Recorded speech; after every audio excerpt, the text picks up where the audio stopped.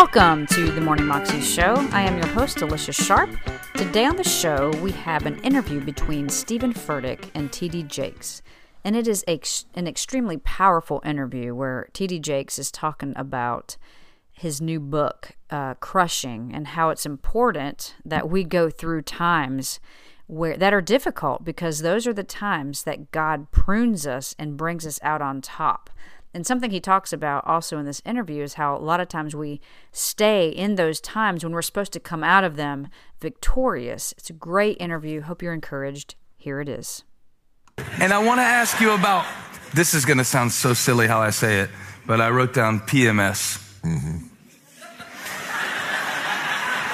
And it's early to be going there, but I put it from the perspective of, a lot of times on Saturday, I'm texting you frantically, like, hey, I've got people showing up and they need to hear from God. And I don't know if I have yet, I hope so.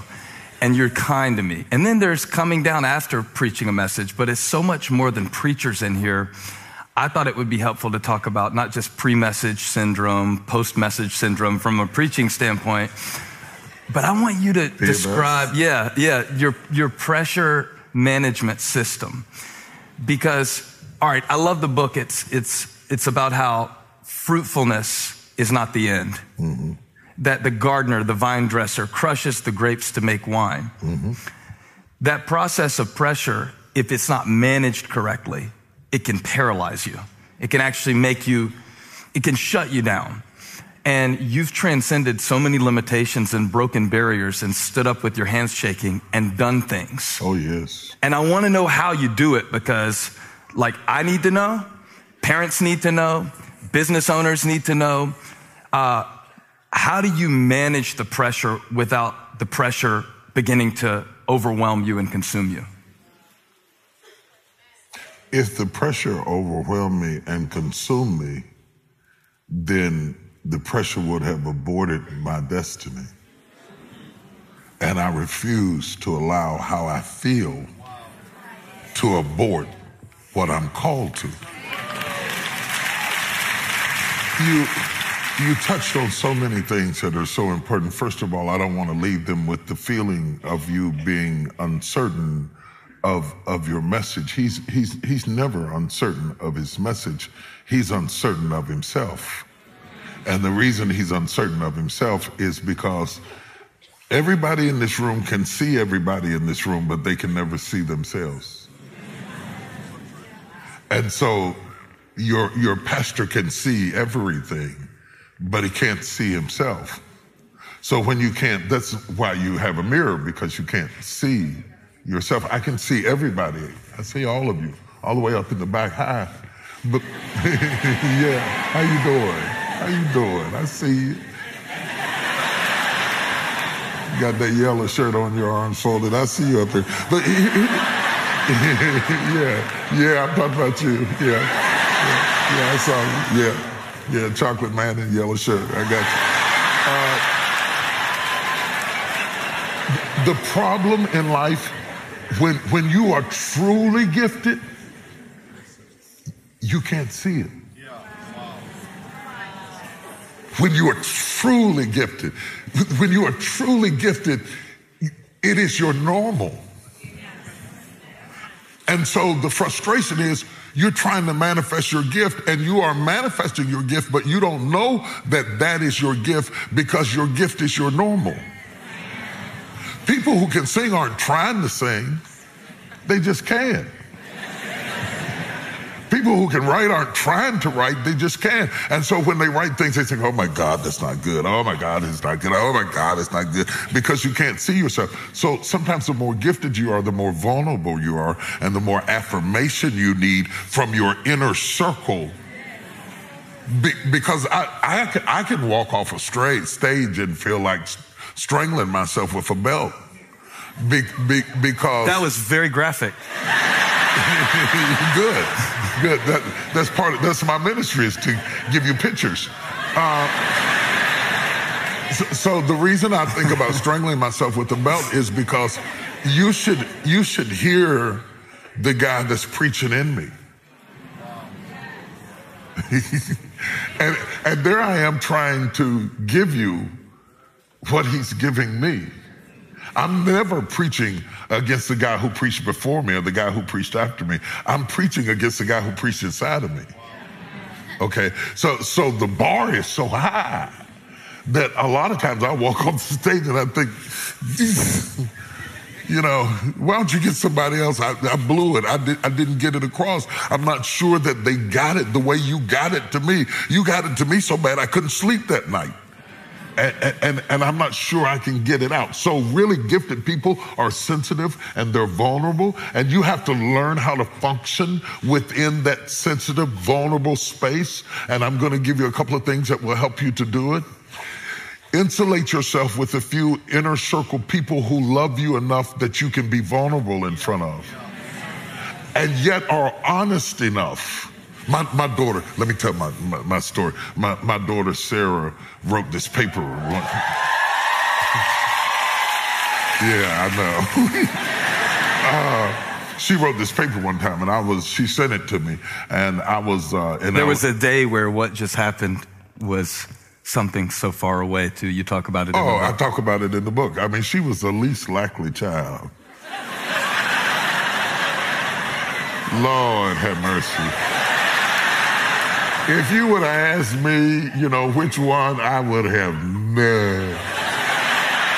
Anyway, I talk about it in the book. You got to read the book. She wrote a paper and she sent it to me. And the thing about me is, my wife says I'm brutally honest. I say I'm just honest. She has to add verse to it, but she says I'm brutally honest. I will tell you the truth. She wrote this paper. My daughter wrote this paper. She sent it to me, and I read it. And I remember I was in L.A. at the time that I read it. I was busy. I probably would have been more tactful had I not been so busy, but I was busy. And I read through it, and I said, Sarah, I don't even know what you're talking about. I said, I know you can write better than this. You need to go back and write this over again. And she said, okay. She said, Dad, I'll give it another spin. I realize now in retrospect that I probably should have softened it a bit. Later on, she wrote her first book. And I sat down to read the book. And I'll be honest, I sat down to read the book because she's my daughter and she wrote it and I was going to read it. And it's the way they used to cook. And some stuff they cooked, their mother wouldn't eat. I would eat anything they cooked, just so they have confidence in themselves. So I said, I'm going to read this book. And I started reading it. And I called her and I said, Sarah, I sat down to read the book because you wrote it, and I couldn't put it down. I said, I read from the first page to the last page, and I didn't stop. Because the rhythm of your writing, the eloquence of your speech, the visual images that are created through the opulence of your vocabulary was so overwhelming that I was mesmerized. And I left her that message, and she called me back. She said, Daddy. She said, Daddy, she said, I want to keep this voice message forever. She said, I want to keep it the rest of my life. And I said, Sarah, it was just what I thought. She said, I know. She said, that's what made it real. She said, I could trust your compliments because of your criticism.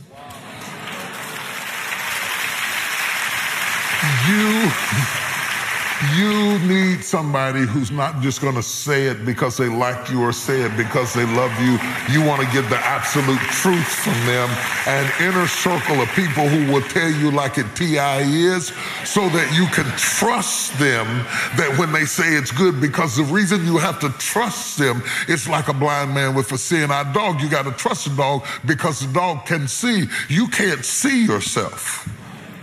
And you have to be okay with that, or you're never going to get anything done for God. I'm going to go just a little bit deeper. Jesus takes a blind man and takes a blind man out of Bethsaida, and he lays hands on him and then asks the blind man, what do you say? The healing is all predicated on honesty. The courage to tell Jesus, you touched me and it didn't work, in front of your disciples. He says, I see I'm better, but I see men walking in streets. And Jesus touches him again, or I believe spits in his eye, and tells him to go wash in the pool. And the man has to take the first steps in the dark. The first time I went to the mic to preach, my hands were shaking so bad that when I held the mic,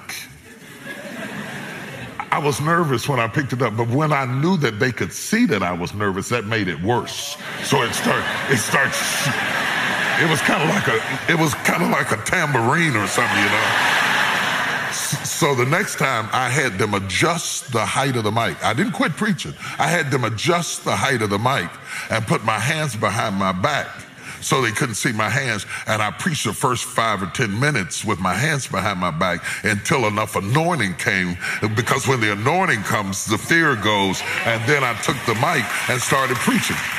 You cannot let your fear hold you back from your destiny. You have to feel the fear and do it anyway. Do it broke, do it scared, do it nervous, do it trembling, do it on your knees, do it with help, do it on crutches, do it in a wheelchair, because you don't want to end up in a nursing home sitting on a bedpan wondering what would have happened if you'd only had more courage. You don't want to end up in an old folks home and your dying thought is, I wish I had a.